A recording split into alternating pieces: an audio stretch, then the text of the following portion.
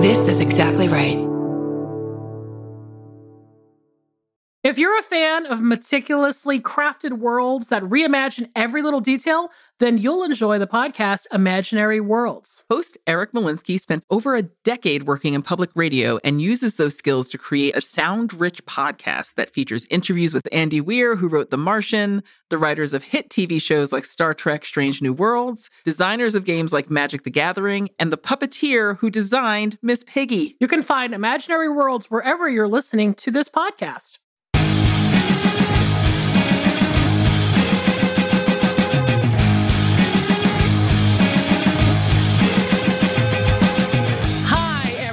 Welcome to a new episode of I Saw What You Did. My name is Millie DeCherico. I'm Danielle Henderson. And we're here in a new year. Happy New Year, Danielle. Happy New Year, Millie. I got to tell you a little secret. I love wishing people a Happy New Year.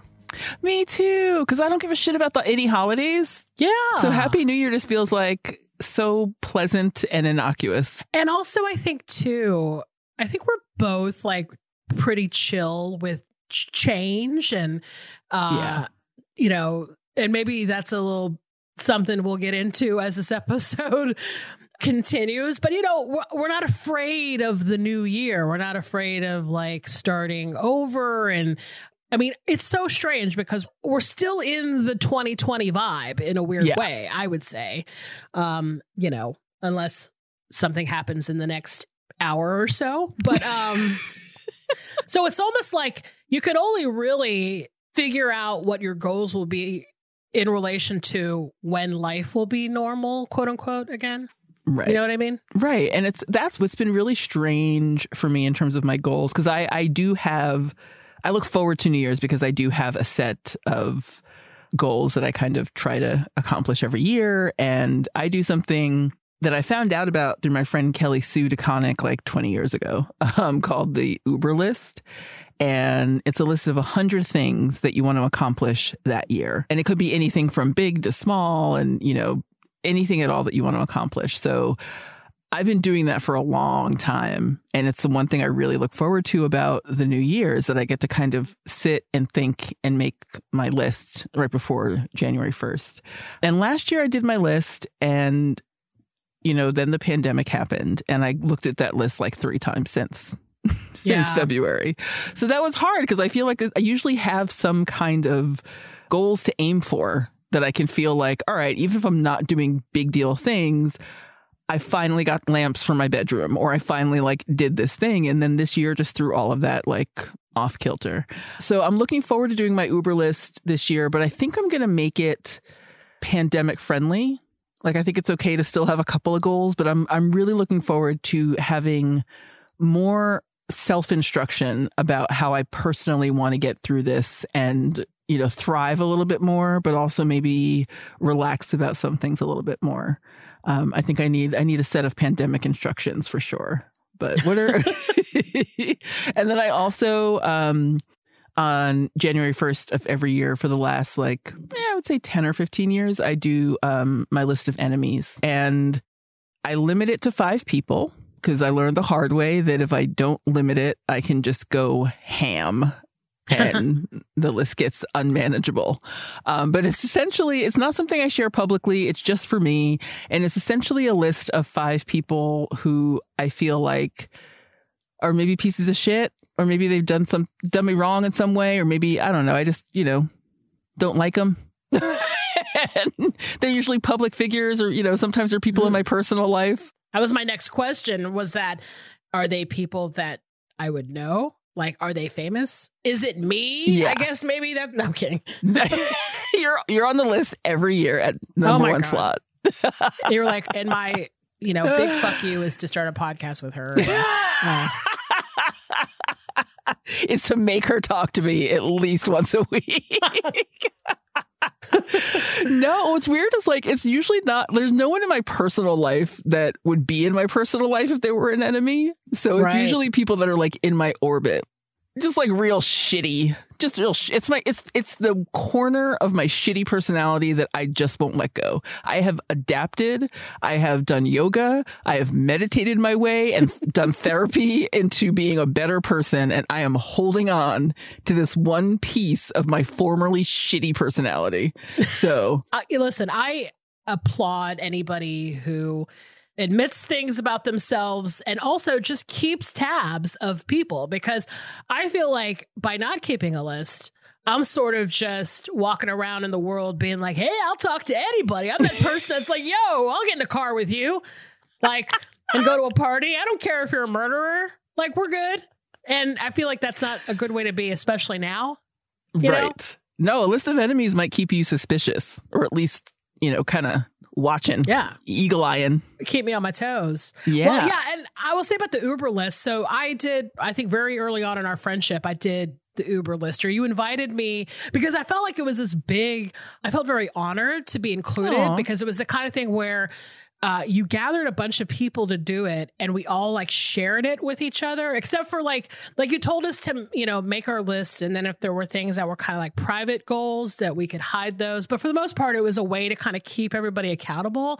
Right. And I gotta tell you, it was really helpful. I didn't complete it, of course, but I'm just saying, for just the task of having to write down stuff that I wanted to do, I think was really helpful. And that's exactly what I use it for. Like, I usually break it down into categories. So I'll have things that are like home based, or things to do for my writing, or things I want to do for just whimsy. Or when we were able to travel, I would pick travel goals, or, my family. I would just pick like categories that I think, these are, and it's like kind of what we were talking about in our intro a little while ago, a couple weeks ago, where you were like, I just kind of want to know more about stuff. And it's stuff like that I put on there too. Like, what am I going to memorize to keep Alzheimer's at bay this year?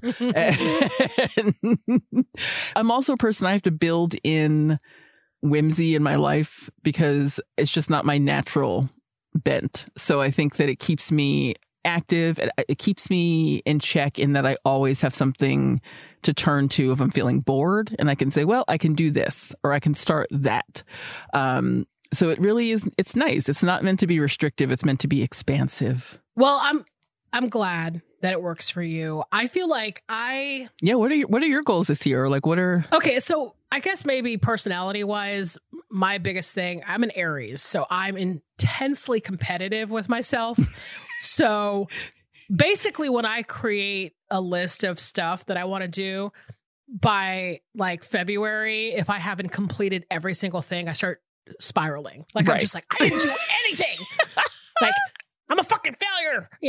Why didn't I learn how to be a race car driver in a month or whatever? So your list of enemies would just be 5 versions of yourself, like Millie 1985, Millie 1994, Millie yesterday and the day before and last week. No, I'm very competitive with myself, which I think over the years has made me kind of have to reassess sort of goal setting, if you will, like stuff that is within, it's like they say, stuff that's like manageable and, can be like time oriented. It's like when they tell you, here's how to create a goal that you could actually achieve, you have to make it as actually doable as possible. Right. And I'm with you on the idea of like, I feel like there's a kind of COVID goal scenario, and then there's like a post-COVID goal scenario.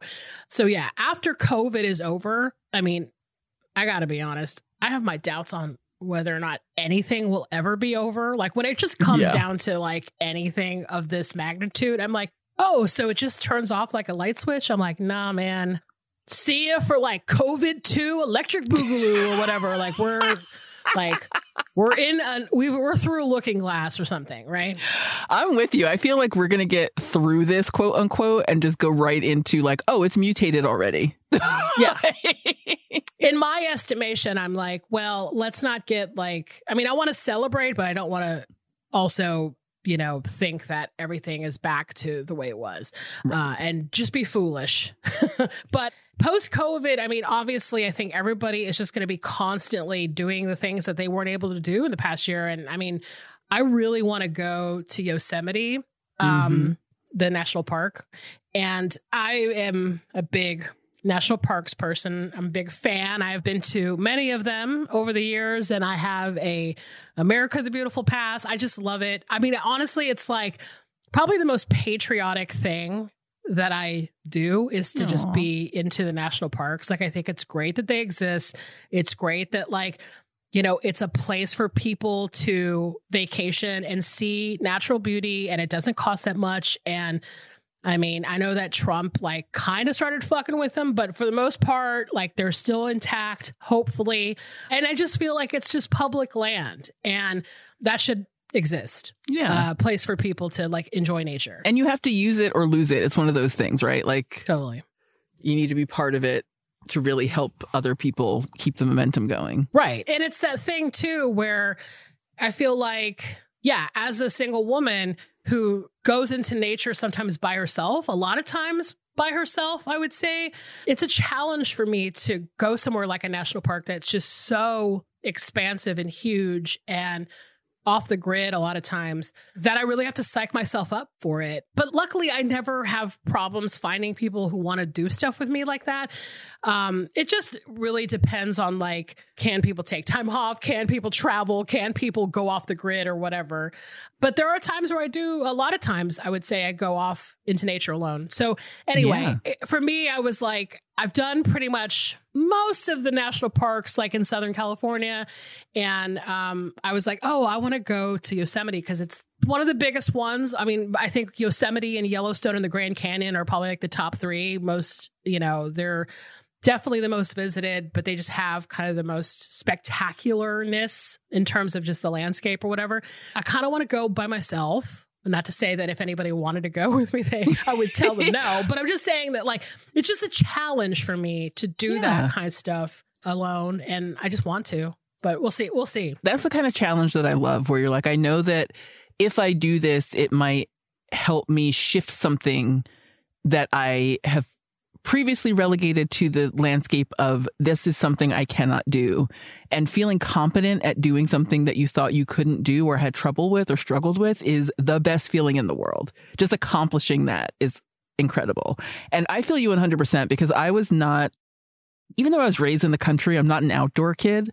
And I've always found it hard to connect to nature. And then when I moved to Alaska is when I really started doing that in a big way, and it was scary and weird. First of all, it was weird because I drove there by myself. Like, I drove from New York to Alaska alone. It's incredible. So I already got like the freaked out feelings out of me just by doing that.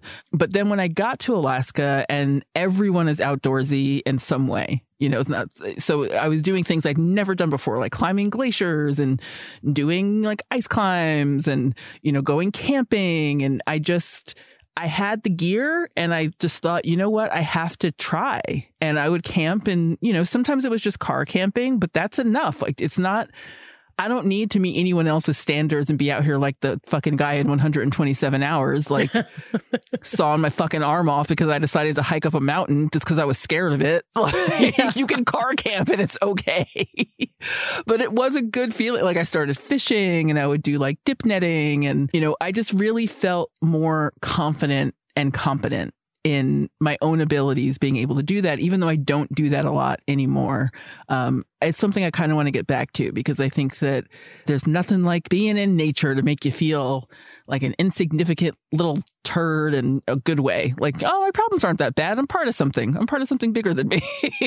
Yeah. And also, I mean, to that end, I will say that I think that there are a lot of people of color and a lot of women, single women, who are turned off by the idea of sort of outdoorsiness or, you know, the natural world, because it always seemed like a domain for like rich white people, basically. Yes. There's a lot of change going on right now. Just speaking of, you know, stuff that I follow on Instagram and sort of companies that are trying to make that world more inclusive.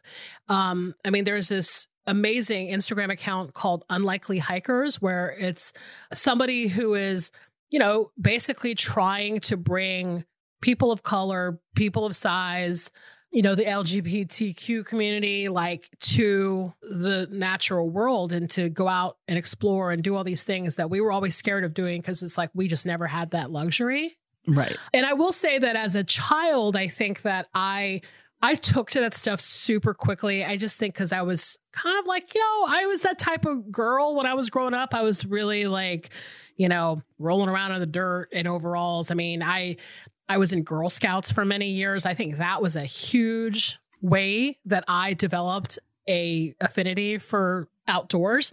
But it is challenging. And like I said, I mean, for me, there's something about the survival aspect, and not that I'm in naked and afraid or anything, but I'm like, it is something so satisfying to be a person that's like, oh, I'm going to just be in the world with no cell phone and nothing to really tether me.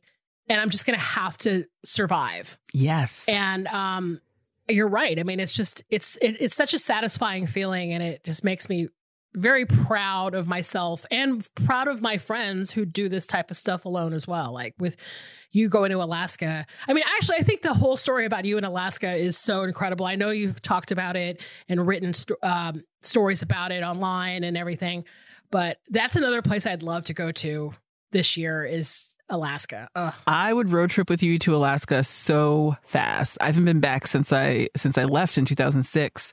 And it's an incredible place. It's an incredible place. And I'm glad you said something about unlikely hikers and kind of, you know, I kind of feel like there have been so many times in my life where moving through the world as a Black woman has made me feel out of place or unwelcome.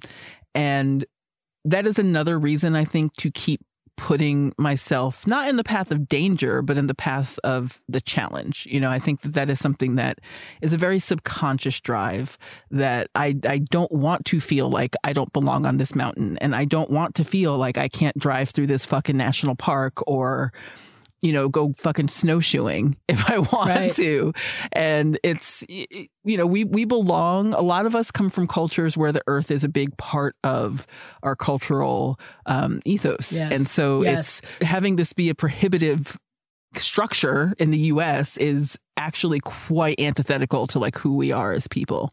And I feel the same way about yoga. Like I'm not buying your fucking $150 yoga pants because you've turned yoga into a competitive sport for white women. Like that's not the ethos of what it is. So if I want to do, so I have to do yoga at home and in the way that I want to do it and connect with the instructors that make me feel good about it and connect with people like, you know, Jessamine Stanley and like just people who are not these lithe, you know, Jay Jillers, which I think is now going to be a slang I'm going to try to get going.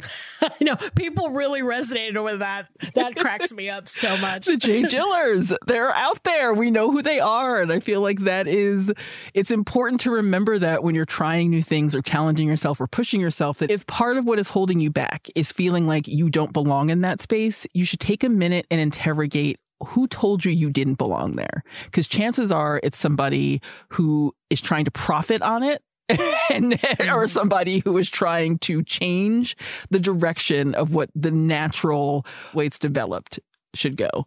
So I think that is just like something to keep in mind is that if you're challenging yourself, it shouldn't be a challenge. Like, it's not like everything should be a challenge, but I really just feel like there are structures that are put in place to make people feel out of place, and you don't have to fucking buy into that. Yeah. And you also don't necessarily need the fancy gear and the fancy shit that is being sold to you to participate in this endeavor. That is a creation of American marketing. 100%. But, you know, I don't know. To me, it can be easy. It just requires a curiosity and, you know, obviously like try to make yourself as safe as you can. Drop a pin as my sister screams constantly. Like, especially when I was out in California during the week going down the side of the mountains over, you know, above Hollywood, she'd just be like, drop a pin, drop a fucking pin. And I'm like, I mean, you could get bit by a snake up there for real. It doesn't have to be even like a racial challenge. It could be a fucking snake. Yeah. A fucking fox or something. But yeah, I mean, I think that's the thing that's exciting. I mean, that's stuff that you can be kind of doing now in a COVID world. I know a lot of people have become suddenly way more outdoorsy. I think it's become a good option for people who still want to just feel like they're doing something and they're not just in the house every day. But also when we are back to flying, baby, I am ready to travel. I mean, like, is this the year that I'm going to Machu Picchu? Like, Holy are we going to Easter fuck. Island? Like, let's go. You like, know I'm ready to go to Easter Island any day, because that was going to be what I did for my birthday last year. Yeah. And I was going to go. I'm like, I want to see those fucking heads. I'm not waiting for anyone. I'm going. And then the world was like, or not. You're never going to see those fucking heads. I know. I keep like trying to take myself on a 40th birthday trip and haven't done it in a couple years. So maybe this year it's going to happen. It's kind of my favorite horrible joke. Like every year, we've been trying to celebrate your 40th birthday for 2 fucking years.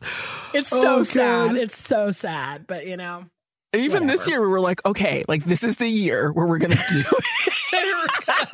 Get on a plane and go to a place to celebrate your birthday.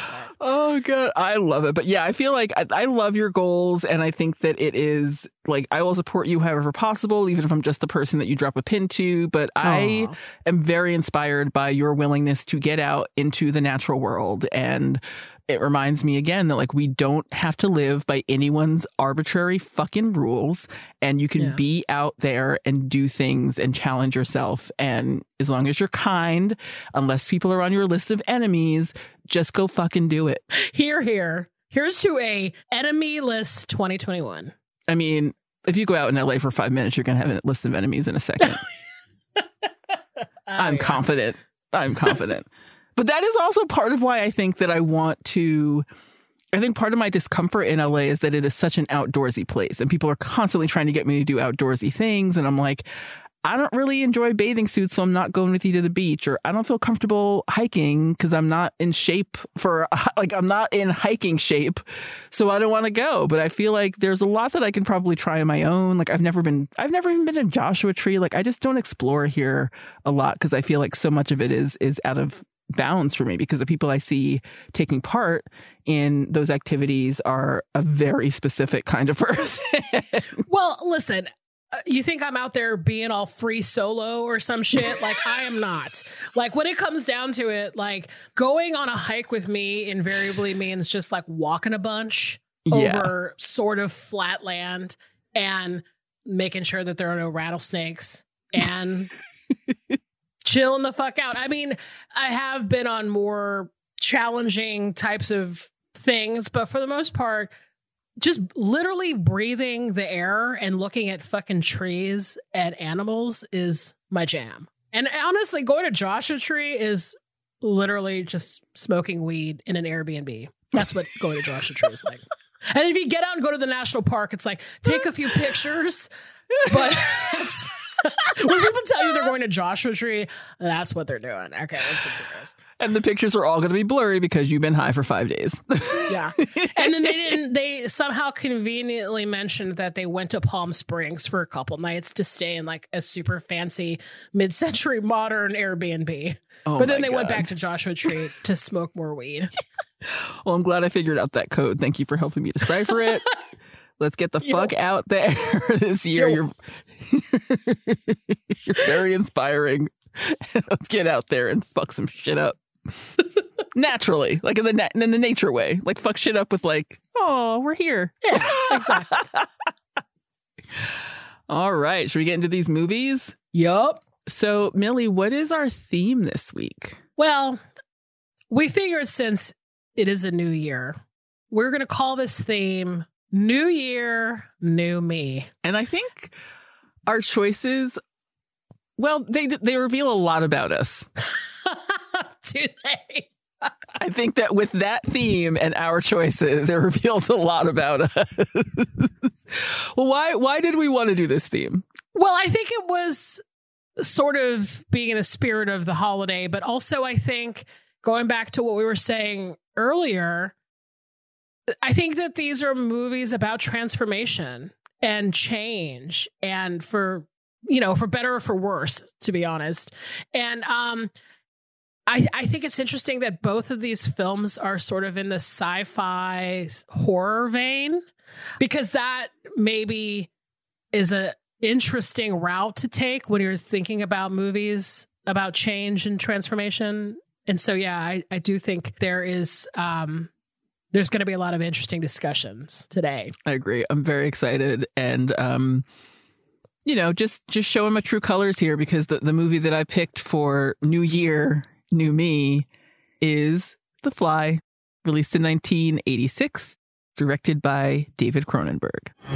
There is a limit, even to the imagination. Human teleportation, molecular decimation, breakdown, and reformation is inherently purging.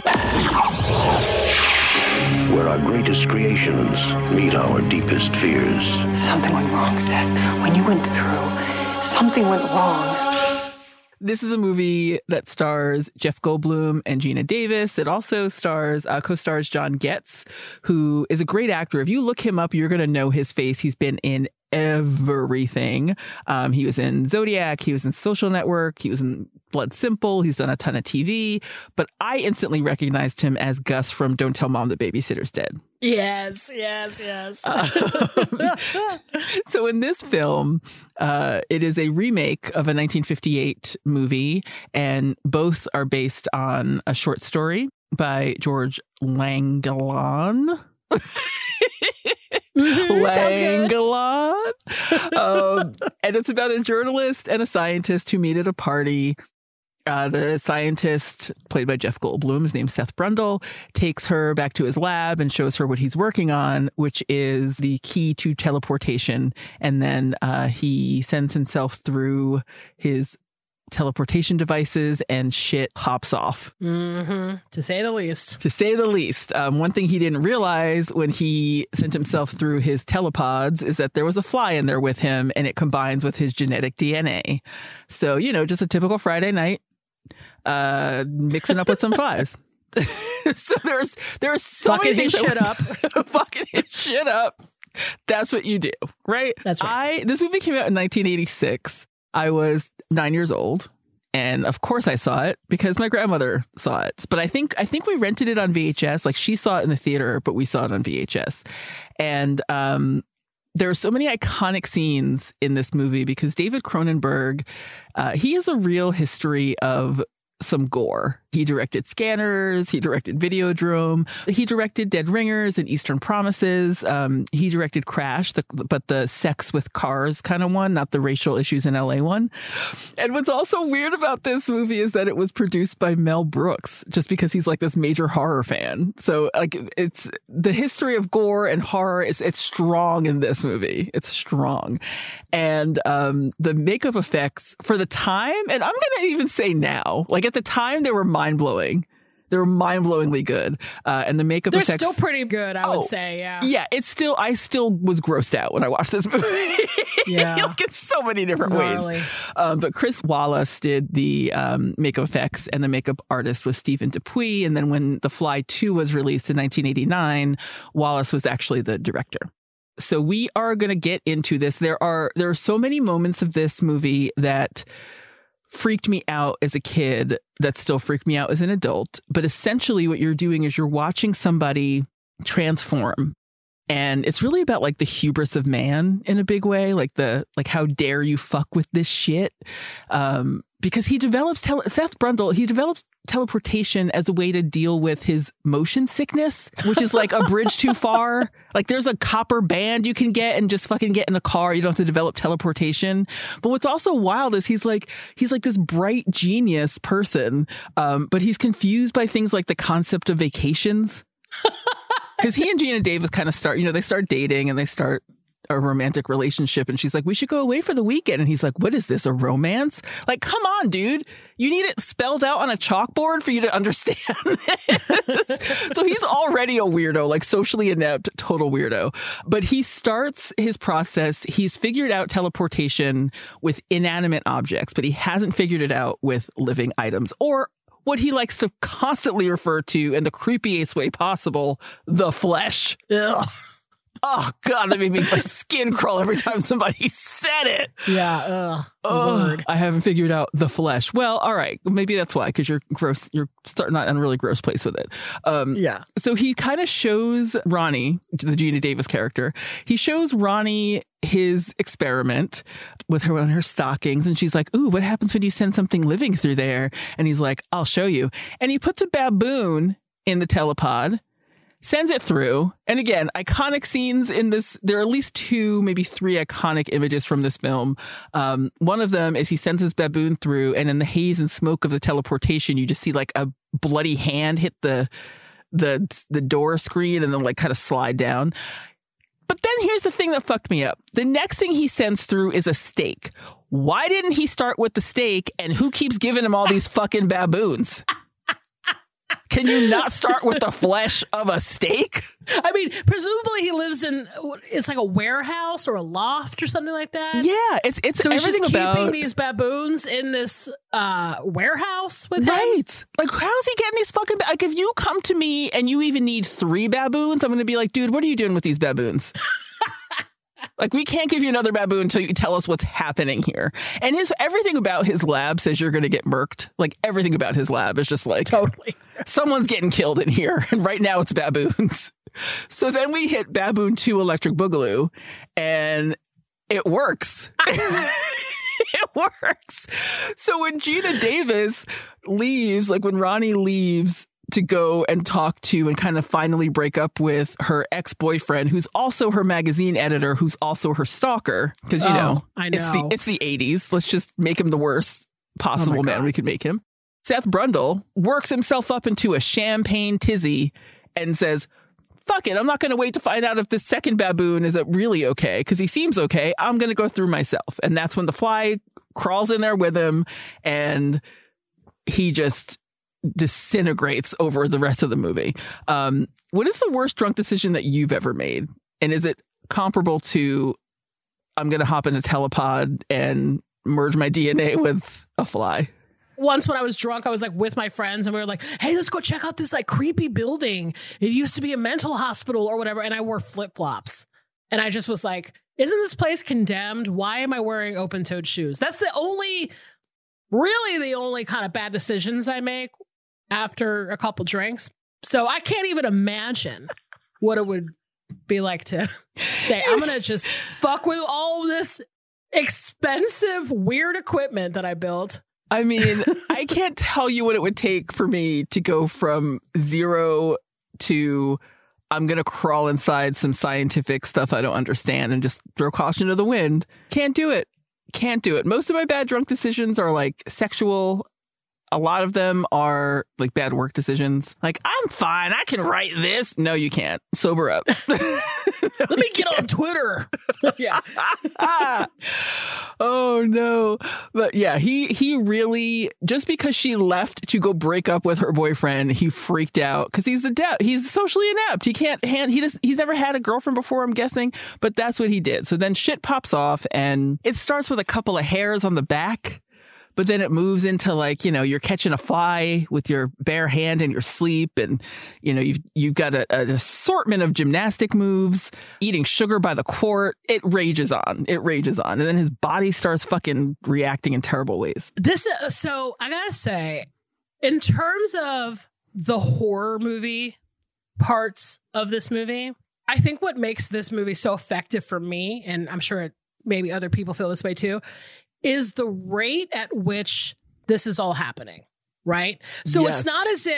It's not the Dr. Jekyll, Mr. Hyde thing where he just drinks the vial and then like looks himself in the mirror and it's like all this shit just starts happening, or like the Teen Wolf effect or whatever. Right. It is such a slow burn that it gives me anxiety in a way that you can't imagine. Oh, and that's the true horror, because we've all had those moments of, what is that thing on me? Right? Oh, I'm guessing. Maybe I'm revealing too much about myself here. But like, no, you're not. Like, we've all had that moment of like, what's happening with my body in some way. And it's terrifying. You're right. The pace of this is truly terrifying, because he's turning into a fly. That's the process that's happening. It's not that the fly is turning into more human. He is turning into a fly. And so it kind of, it mirrors the metamorphosis and, some other sci-fi beats that came out of the 50s. But that's what's happening. And he is going through these stages in terrifying ways. The number one thing that will never leave my mind from this movie is when, and this is how I also learned how flies eat, because there is a whole couple of scenes where he pukes this like white liquid out of his mouth onto the food he wants to consume as he turns more and more into a fly and has to eat it that way because flies can't consume like solids. Let me tell you that my brother and I recreated that scene with milk for like 2 weeks after we saw it. And my grandma got mad. My grandma got mad at us. Oh, because we were traumatized and recreating a horrible scene? No, because we were wasting milk. Of course. So she's probably like, yo, there's a lesson in this, but don't waste my milk. The lesson is don't waste my food. I paid for that. And it seems like also the things that are happening to him in the beginning are things that seem like they could be the side effects of other less terrible diseases. Like that fingernail scene can go fuck itself. Yes. Oh, people talk about that like crazy. And that was almost more terrifying to me than some of the stuff that happened later. But it's just a really interesting kind of movie that turns into like an allegory about abortion rights and bodily autonomy somehow. But it's really about the hubris of man. And, maybe you're okay the way you are and don't fuck with shit too much. First of all, I feel like only David Cronenberg could make a movie like this and be as good at doing a movie like this. Because, a lot of his movies are, what they call body horror movies, where there's always some kind of gnarly body event happening to some character in pretty much all of those movies. But to me, it's like, you're exactly right about the hubris portion of it, because you're going, oh, here's a scientist who is so obsessed with his own science, his own brain, his own creation. He literally can't stop himself. And first of all, I have to tell you, this movie is like incredibly sad to me. I don't know why. It is exactly as you said. It's that idea that somebody can't stop himself and is watching himself kind of disintegrate. But then he's also in this relationship with this outside party, like the Geena Davis character.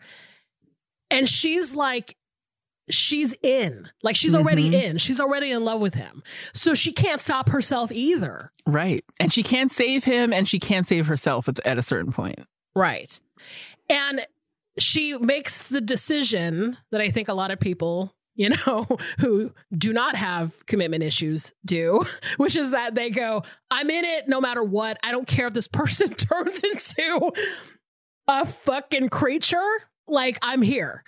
And so that's what makes it so intense for me. Like, this shit is intense. Well, also, is that like love? Is that love, really? Is that what I'm missing? Because I would be out of there so fucking fast. Like the ending. I mean, I don't want to give away the ending, but I also feel like people probably know what happens in the end, because it seems like it's kind of, I mean, it's just kind of a parable or something at this point. But it's that thing where like he busts out of his any human form and develops those like backwards insect legs. And I'm like, girl, you in it now. He's got the legs. I mean, truly, what is the limit? The limit does not exist for this motherfucker. Because I'm like, what, when he puked on a donut and his ear fell off, that's a great way to end a relationship. That is a premium way to end a relationship. You can sign off and nobody will think ill of you. Like, it is done at that point. I think the reason why I'm so emotional about it is that it's like, have I ever felt that? Have I ever felt that intensely about a romantic partner where I'm just like, we got to stay together. I don't care how fucked up this is.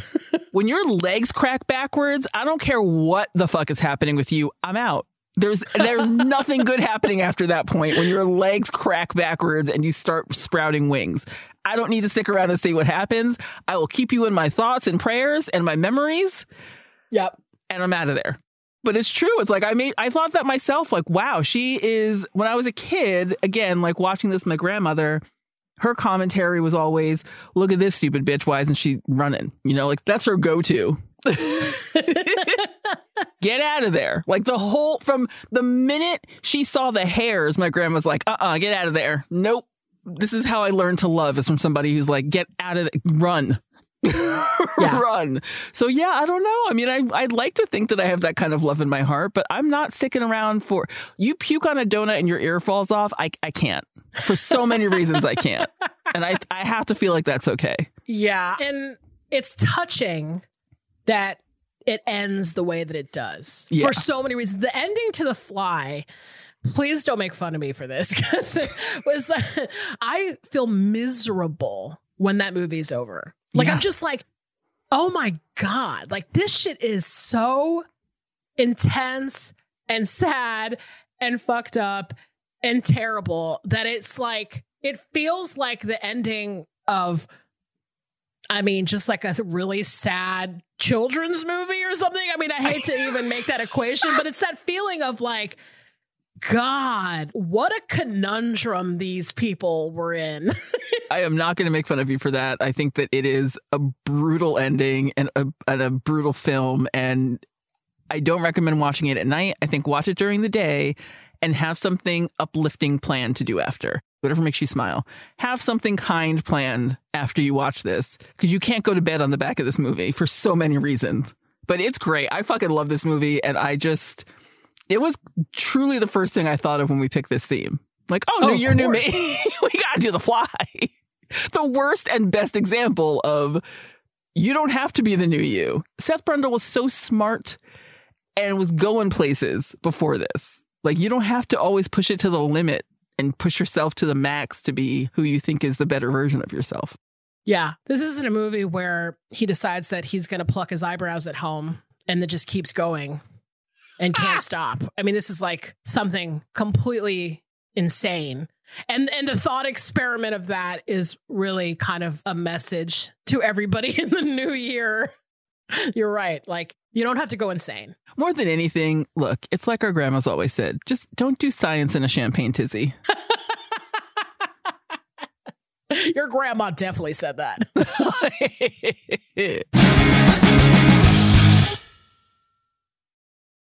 So what's your movie for the theme? So my movie is a movie from 1966. It is called Seconds, directed by John Frankenheimer.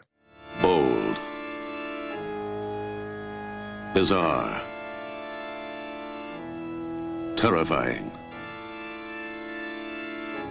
Rock Hudson, in an astonishing change of pace, stars in Seconds.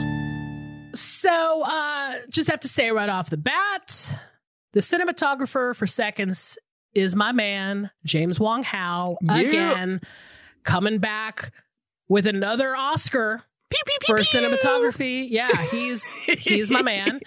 But also, opening titles for Seconds were designed by my other man, Saul Bass, the legendary Saul Bass. I saw that in the credits and I was like, what's up? Fully there. Love Saul Bass. Google him if you don't know who we're talking about, for the love of God. So Seconds was made during like this particularly successful period for John Frankenheimer. So he was basically a TV director. He did a lot of those like, in the 50s, how they had those like Kraft, Macaroni and Cheese, Playhouse presents something. He was doing lots of that. But he had already directed a handful of movies, including Birdman of Alcatraz. But then sometimes people will refer to Seconds as the last movie in this like Paranoia trilogy. And it's with The Manchurian Candidate and 7 Days in May. And those movies are kind of more political thrillers and like kind of less science fiction-y than Seconds. But all three are great. And I will encourage anybody to watch them if they haven't. So ostensibly, Seconds is about a middle-aged man named Arthur Hamilton. And Arthur is bored and he's checked out from his job at the bank and his family and his life. And he basically just kind of sits around sweating all the time. I don't know. My man shrugs the funk when it comes to that sweat. Sweating like a motherfucker. And because of this, he's more or less prodded, I would say, into taking an incredibly hard sale offer to join this organization, which is ominously called The Company. And the company basically tells him, hey, you can like leave this shitty, sweaty life behind and become a quote unquote reborn, which is their term, which basically entails that the company will stage your death to where your body will not be able to be identified that it's you. I think in Arthur's case, it was like a hotel fire or something like that. Then they will perform this intense plastic surgery on you to give you like a new face, a new body. They're going to give you a new name, a new identity. Like Arthur's new name is Tony Wilson, and he just has this completely new life. And I have to say, as an added bonus for Arthur, is that he comes back to life as 1966 Rock Hudson, who was one of the hottest men to ever live. I mean, so if you're coming back and you get to choose a face. Yes. If you don't choose Rock Hudson, there's something deeply wrong with you. Eventually, Tony realizes that even with this complete freedom that he now has with this like gorgeous younger man's look and this new life, you know, he's like this cool painter who like lives on the beach in Malibu, and he's single and he doesn't have kids, and he's got this like new beautiful girlfriend who's played by Salome Jens, who apparently was on Star Trek, but I've never seen Star Trek, so I don't know. Just in case we get some DMs, I know that she's in Star Trek, but I don't know anything else. We know, and we don't give a fuck. Yeah. We'll Google it. Okay. Don't yell at me. So in spite of all this stuff, imagine this, he isn't happy still. He's still not happy, right? And then that's when the company really starts to like put the screws on him in a lot of these like scary, fucked up ways. Okay. So I want to put this in a little bit of a historical context just because, okay, so this is 1966. Everyone is kind of in the middle of the whole counterculture thing. And so there's a handful of studio films during this time that are all about squares who are like having a reckoning with the concept of their personal freedom or following their bliss or whatever. And of course, it's mostly about men. Okay. You know, I think there's a movie that came out, I think the year before.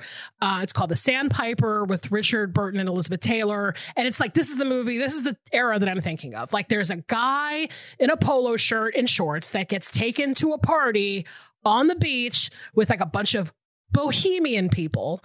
And there's like a free-spirited woman who's like trying to get him to relax all the time, you know? And that's the tone, right? And culturally this fits in, because this came out in 1966, and culturally this fits in with that kind of Betty Friedan second wave feminism, like housewives who wanted to liberate themselves sort of thing. Definitely. I mean, at this time, like there's a lot of comedies about people who are like complaining about their hippie daughter, or they're like the new hippie girlfriend of the guy in the office or whatever. There's quite a few old people accidentally taking LSD movies. Like it's just like this pre-Don Draper ass mess. Basically. And what I love about it is that's the only way you're seeing people of color usually in these movies is like they're the drug dealer. They're the ones having fun at the party. They're putting on the record in the background. Exactly. They're in like a low cut bikini bottom wiggling or something. Dashiki. Exactly.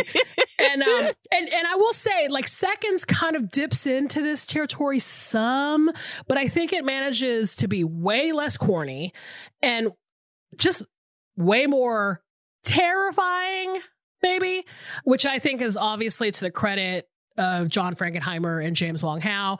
Because I think that what they did is they just kind of cooled down the lesson of the movie, but then they also just made a crazy fucking art film, which is awesome. And part of how it is effective for me is that it is shot, first of all, it's shot in black and white. And, you know, as we've seen with something like The Honeymoon Killers, shooting in black and white just kind of gives it this whole like weird newsreel footage type of thing. And basically because of James Wong Howe, there's just tons of like really trippy, unsettling camera angles. And I know that him and John Frankenheimer experimented with like fisheye lenses, and they were doing all these other things in the movie to purposely make everything look distorted. Like in some scenes, they designed the sets to be off. And they would like mount cameras on the gurneys in the hospital and stuff. And then for me, the weirdest part is that they shot it silent because of all this experimental camera stuff they were doing. So then they just dubbed in everything else, like the dialogue, which to me makes it sound super detached and artificial and freaky. And it just contributes to the weirdness of it. And also, I just have to say that was an actual nose job that they filmed in the scene with when Arthur first goes under the knife. And apparently it made somebody on the set pass out. I can't watch that. Even when like the Real Housewives do it, I'm like, nope, turn this off. I cannot do. And that would look pretty intense. Yeah, it's very real. And now we know it was real. Oh my gosh. I love that plastic surgery scene. It has one of my favorite lines in this movie, which is the Rock Hudson character is all bandaged up and, you know, he's got little eye holes poking through his bandages and he's like, oh, like he's trying to speak. And the doctor just turns to him and he goes, what are you doing? I took out your vocal cords and all your teeth. Yeah. You fucking moron. Like, who do you think you are? This is the company. This isn't some, 2-bit identity changing organization. Oh God. Let's talk about Rock Hudson. Okay. I would say this is easily the weirdest film that he was in at this time. Yeah. Which is something that I love. He was in a lot of different types of movies in his career, but at this particular moment, people knew him most for being like the hunk in the Doris Day movies and the Douglas Sirk movies. I did an episode of Karina Longworth, from You Must Remember This. I did an episode of her podcast a while ago. Love her. And I think that she called it his himbo period, which is so perfect. So that's the greatest thing about him being in Seconds because, so you'll never have to sell me on him, right? I just love him too much. Like, even in Seconds when he's got, blood blisters under his eyes after being fucking Frankenstein, they still made it look all right. Yeah, they made it look all right. I was like, you know what? On my best day, I've looked worse. Yeah, exactly. But, in the movie as an actor, I'm like, listen, look at this. Not just a pretty face, people. He's got chaps. He's got real chaps. He seems like he's really weighed down by ennui. Like he's feeling it. He is coming apart at the seams 100%. Yeah. Maybe I'm projecting my own analysis here, but as we know, of course, he was a closeted gay man in Hollywood. And I can't help but wonder if that would have seeped into his performance in this movie, which is all about identity and transformation. Who knows? It's like, well, there is that scene, which I thought about that because I thought about, what we had talked about a couple weeks ago in terms of the gay panic and what was kind of happening in 50s, 60s, 70s in film. And there is a scene where it's a room full of men just kind of holding him down on a bed after a drunken misadventure. And he's like, why are they all staring at me? And it just felt like, knowing what I know and knowing what we know now, that scene takes on a whole different flavor in that way of the gay panic and the identity issues and, the things that he must have been, that he had to conceal in order to have a career. Yeah. And also, I've read that he was actually drunk in those scenes. That just kind of adds, again, to maybe what you've just said, Might have been some real shit going on there. Who knows? Oh, wow. That's fascinating. And also, this is just for me and only me. But this movie made me realize that Rock Hudson had freckles on his back. And it made me absolutely crazy. What? I totally missed that. There's a scene where he's getting the light and it's shown in his face. I think it's like towards the end, and he's got no shirt on. And I'm like, he has freckles on his back. I want to die. That is so cute. And it just made me lust for him in a way that I never lusted before. Now, let me ask you, if he had fly hairs coming out of those freckles, not gonna lie, does the feeling remain? I would probably still hit. I'm just saying. But oh god, that actually did not occur to me that we both have like back scenes, male back scenes in these movies. Drunken back scenes. So that's what the theme should have actually been called. Oh right? god. Oh my god, that's so great. I'm so glad that you chose this movie because I'd never seen it before, and this is exactly the kind of thing that I love, and that part of the reason I really wanted to do this podcast, to be honest, is that like you recommend movies that are things I would never have seen otherwise and are so good. Like all I knew of Rock Hudson was when I was growing up is that he was one of the first prominent celebrities who had AIDS and it, came out and had AIDS right before he died, very sadly. But he really put a different spin on that disease at that time, and kind of in the way that Princess Diana did when she went to the hospital to visit sick kids and to visit AIDS patients. So he, in his kind of last great act, sort of wanted to dismantle the stigma, or at least that's how I remember it. So I didn't even know of his acting before I knew of his life, and I really, really love going back into these kinds of movies. This is the kind of thing that like my granddad would have been like, that's a good picture. And I'm like, yeah, whatever, old man. But like it actually is. And I don't know. I really appreciate being able to get this glimpse into movies that I would never watch otherwise. And it's so good. Oh man, that really warms my heart that you liked it. And even like from the get-go, it's like him being sold into this idea was very psychological thriller, and like the friend that kind of loops him in and what happens with that story. And I will say this, if the guy who's selling you a major plastic surgery overhaul looks like the Crypt Keeper, you might want to reconsider that. You might want to cut and run. If you're not dipping into your own stash, I can't fuck with you.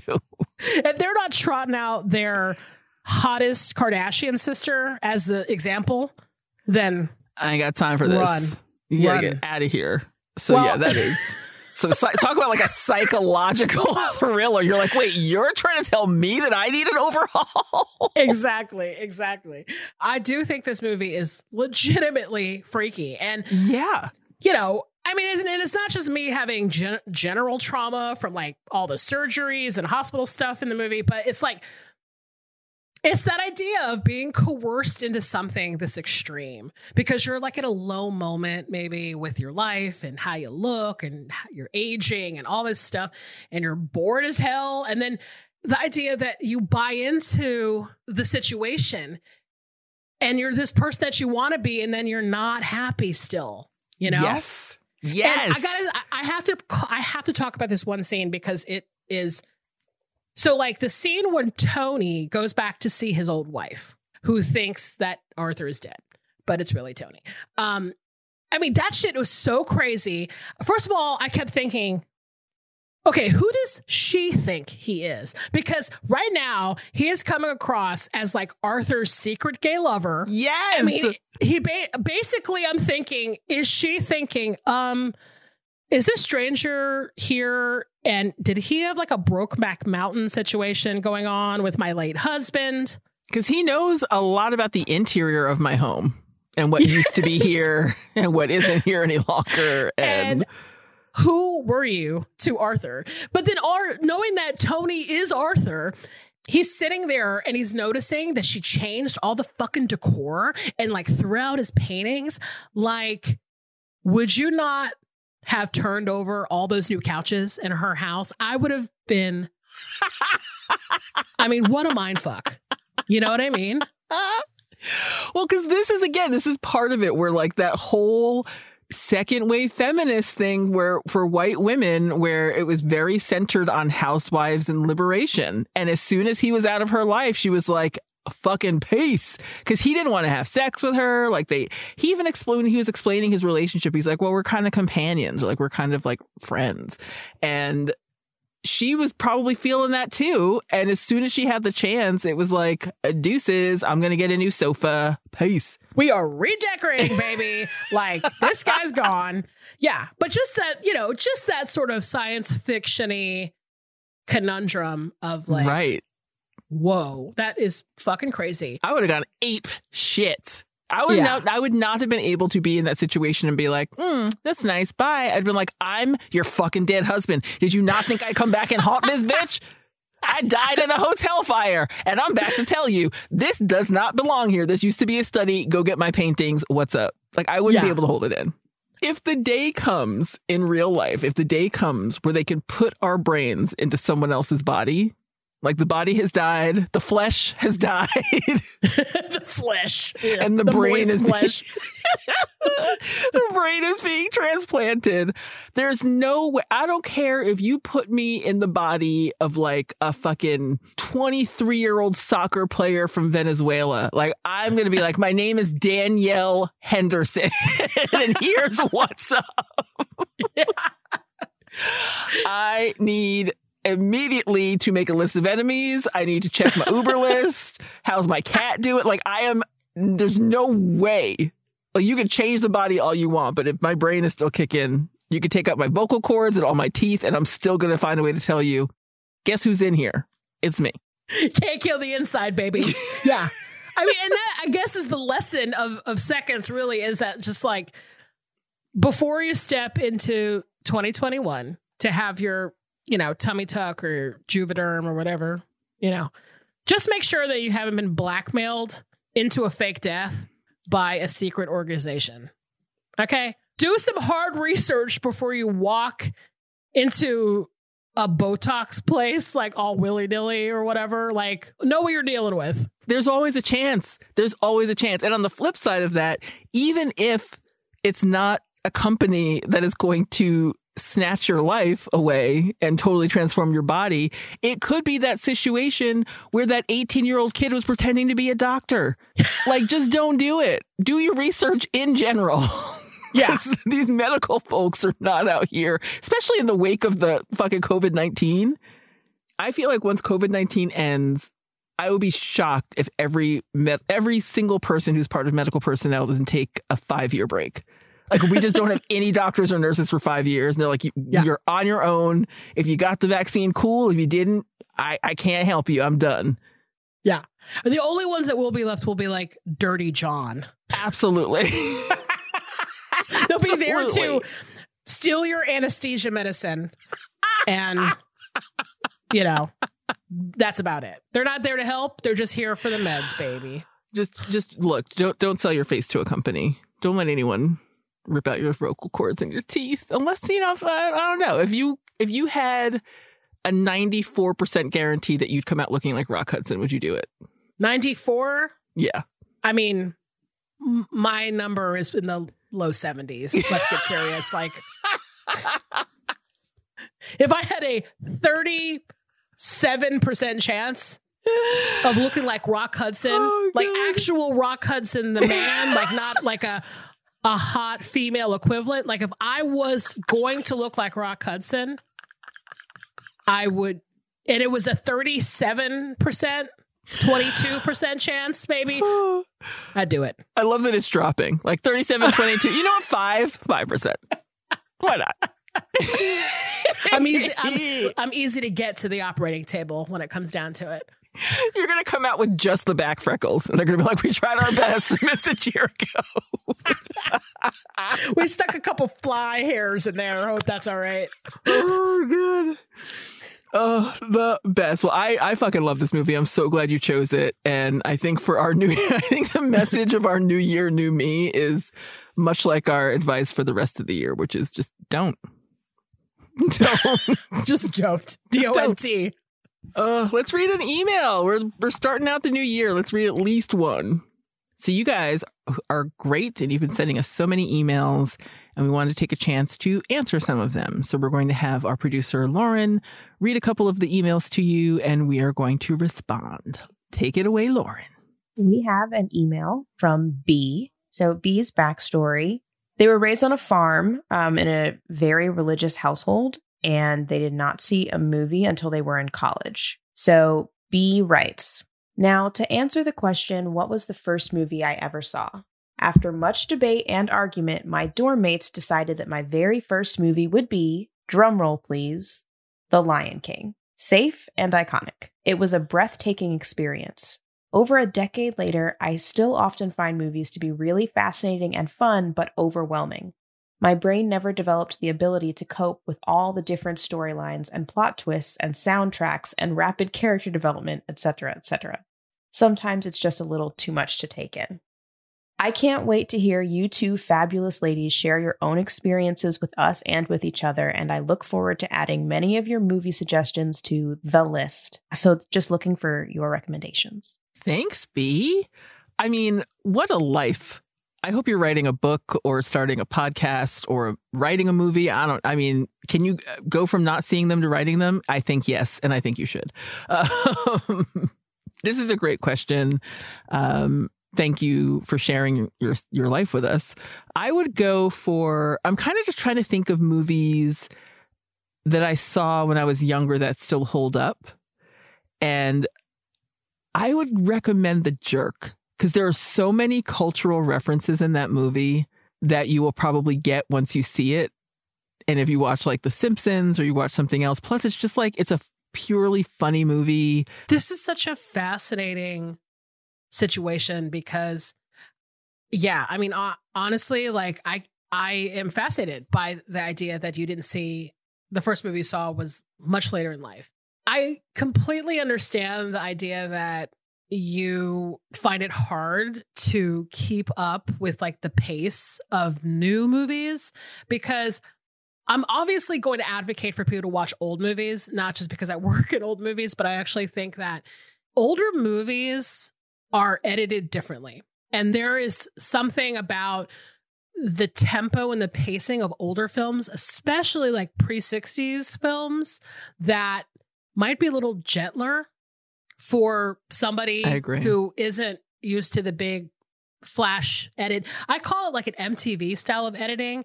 And I feel like I read something recently where there is something to that effect of like kids these days that are watching television and film that was made after a certain time are actually seeing like their eyes are moving faster because the editing is so much more quick, and that they're having like developmental problems because of it.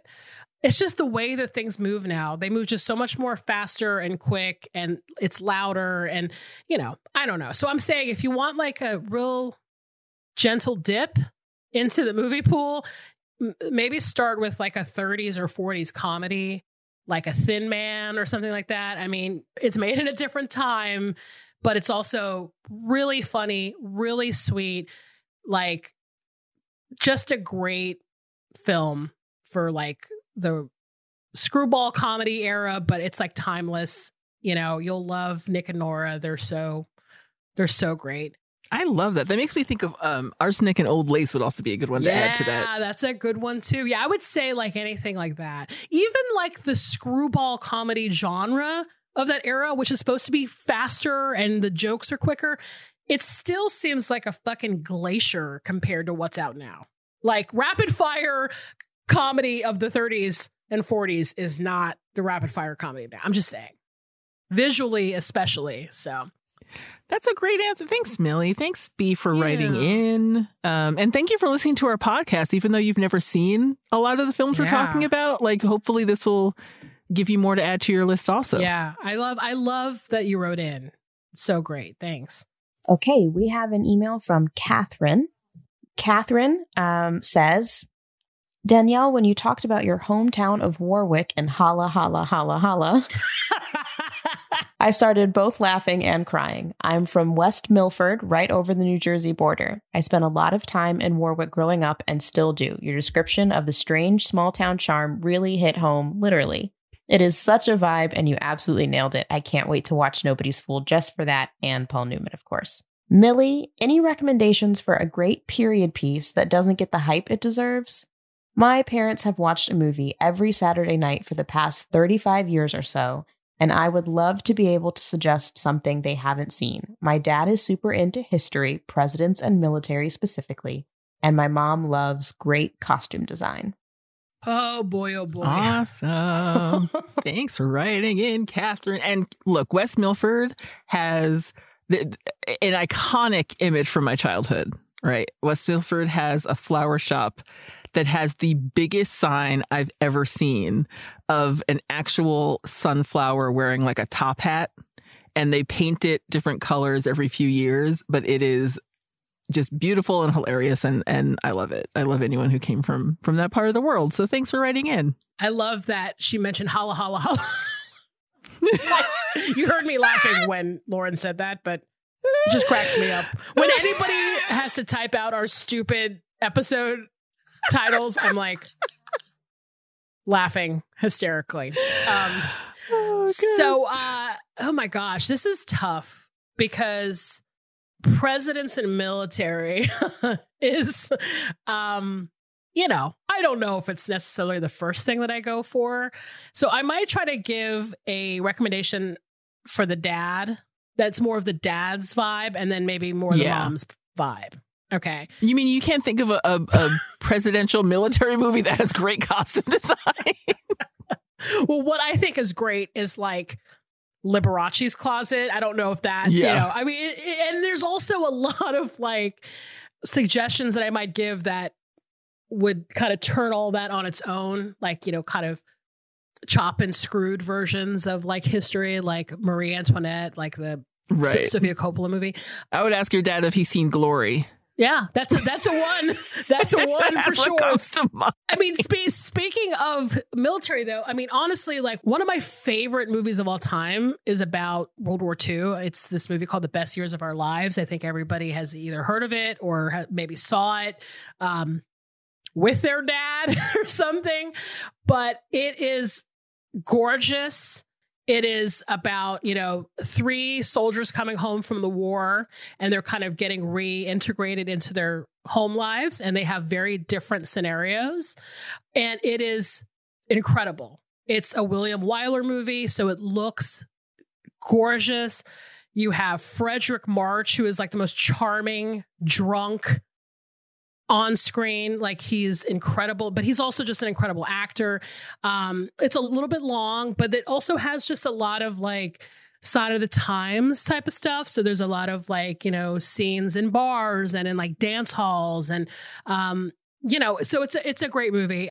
And then if you want something newer and like pretty newer, and it has a historical element to it, but it's also like great costume design, I would actually probably recommend, maybe this is a little too weird, but Phantom Thread, the Paul Thomas Anderson movie.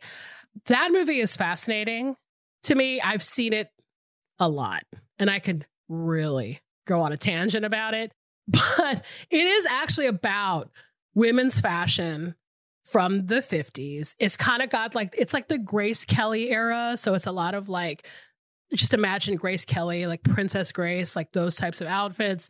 And I think it would be an interesting period of time, because it's like, it's the early 50s. So that's kind of like a period that people, they have made movies about the early 50s, but it's like, for me, when I saw Phantom Thread, I thought, oh yeah, like this exists. It's kind of like Downton Abbey, where everyone's like, oh yeah, that period that no one ever makes period pieces about. So that might be a suggestion. Again, I love that. Yeah, might be a little too psychologically like, it's mostly about a relationship. I don't know if your parents are in good standing with each other.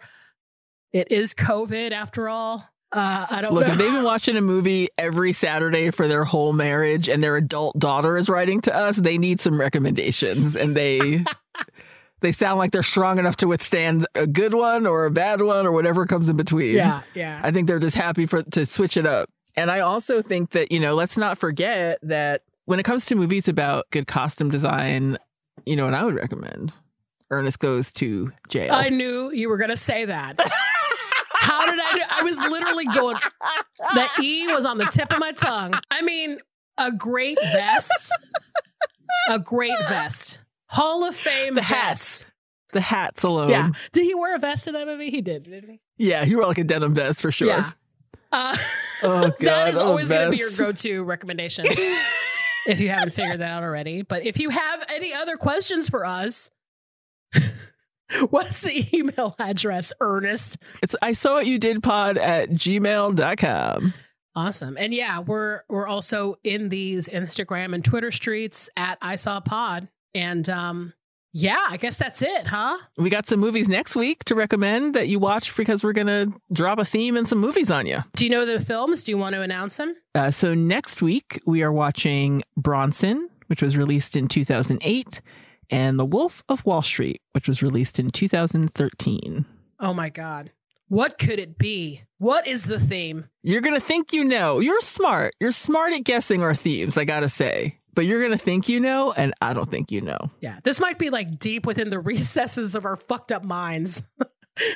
We'll see. We just brought you Seconds and The Fly for New Year, New Me, so just keep that in mind when you're guessing. Happy New Year, Danielle. So glad to be with you in 2021, and thanks for listening. Thank you so much. Happy New Year, everyone. Happy New Year, Millie. Thank you.